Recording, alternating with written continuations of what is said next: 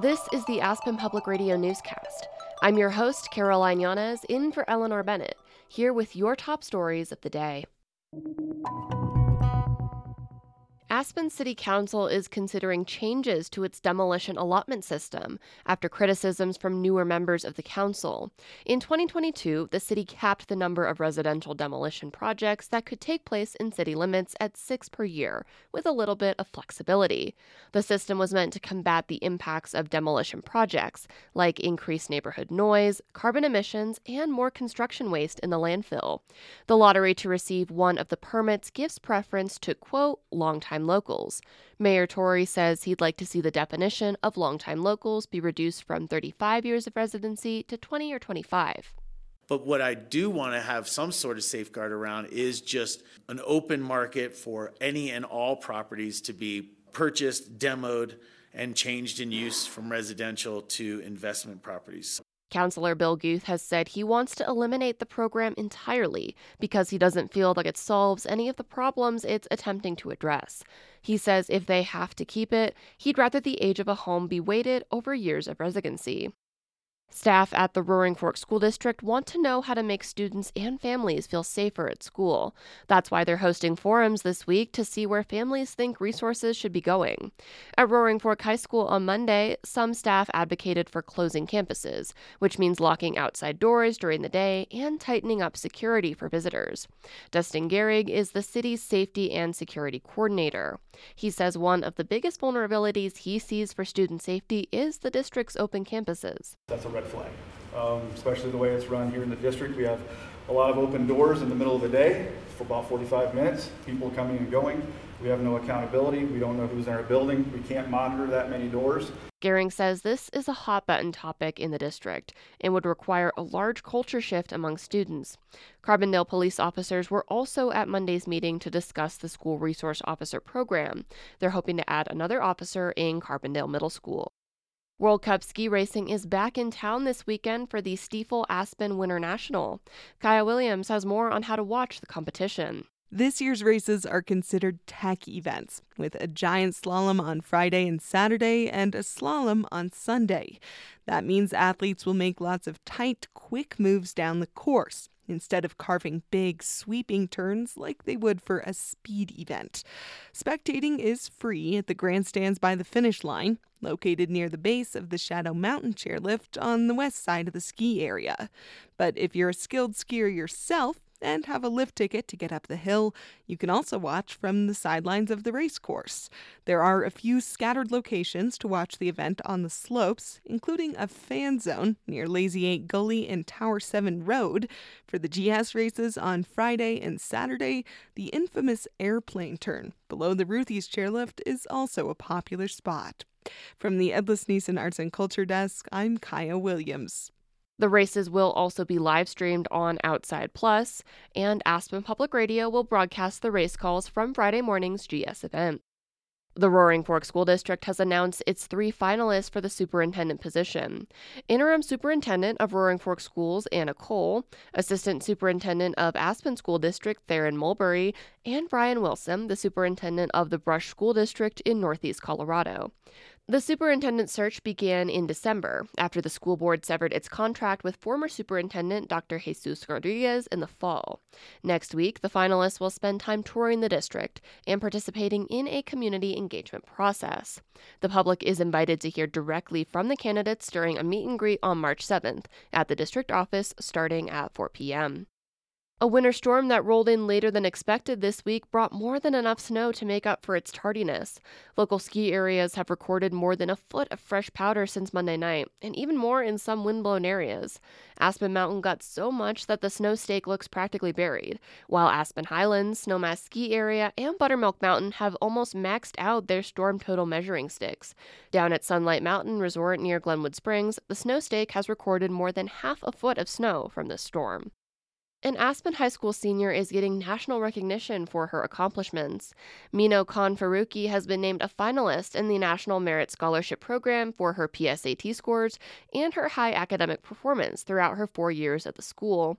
She's one of about 15,000 students in the entire country to have been named a finalist.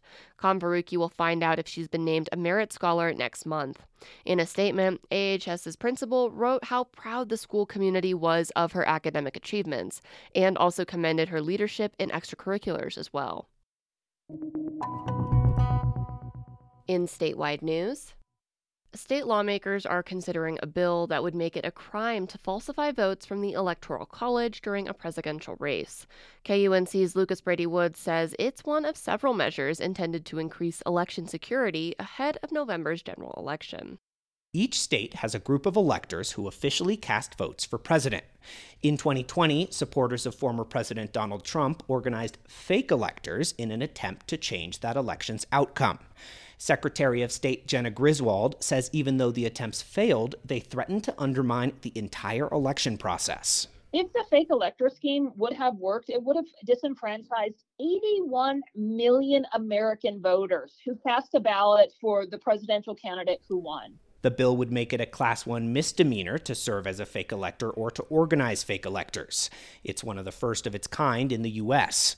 Another election reform bill pending at the Capitol would make it illegal to distribute so-called deepfakes, AI-generated images or videos of candidates. I'm Lucas Brady Woods at the state Capitol. Last week, Colorado launched its first online resource to help keep track of gun violence in the state. CPR's Lauren Antonoff-Hart reports. The website features an interactive dashboard with data related to firearm injuries and deaths in Colorado. It also provides information on Colorado gun laws, safe storage best practices, and other firearm-related topics.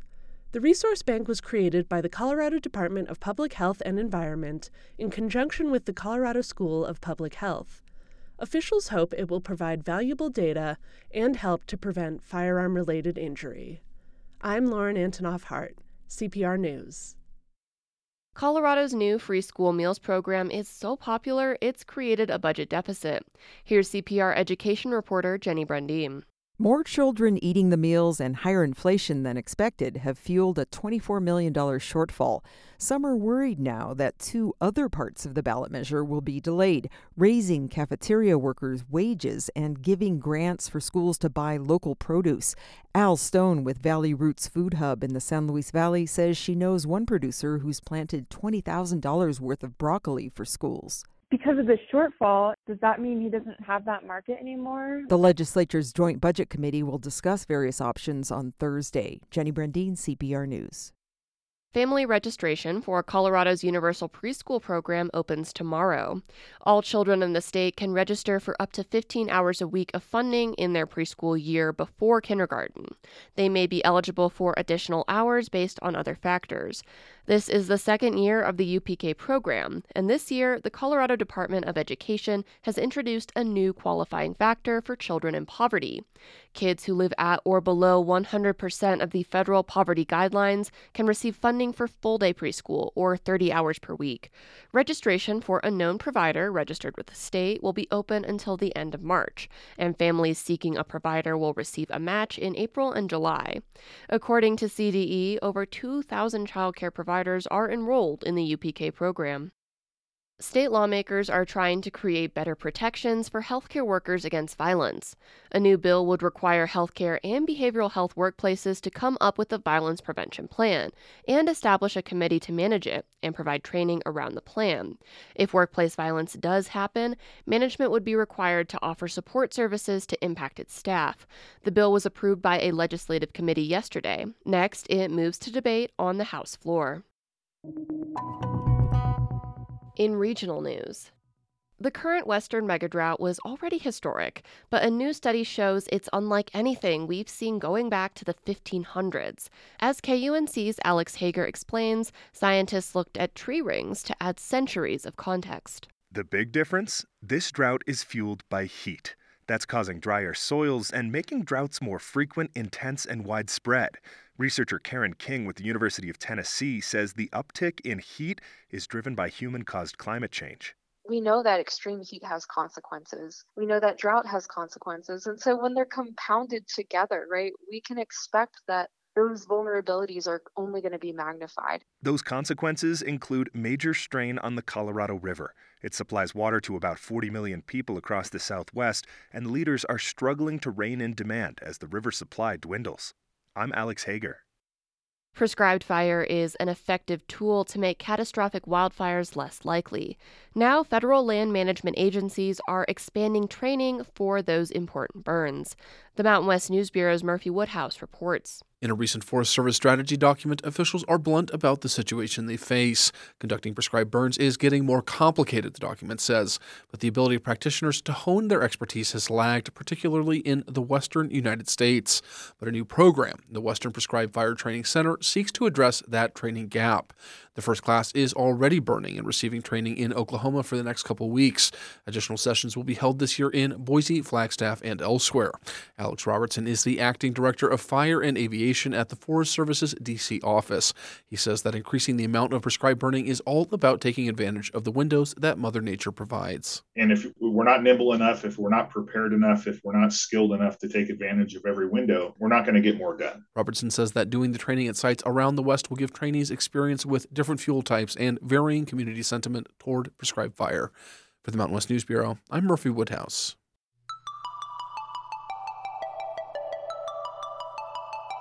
The Aspen Public Radio newscast is produced by our news team, which includes Hallie Zander, Kaya Williams, your usual host, Eleanor Bennett, and me, Caroline Yanez. You can listen to the show every weekday morning on our website or wherever you get your podcasts. Thanks for listening, and see you next time.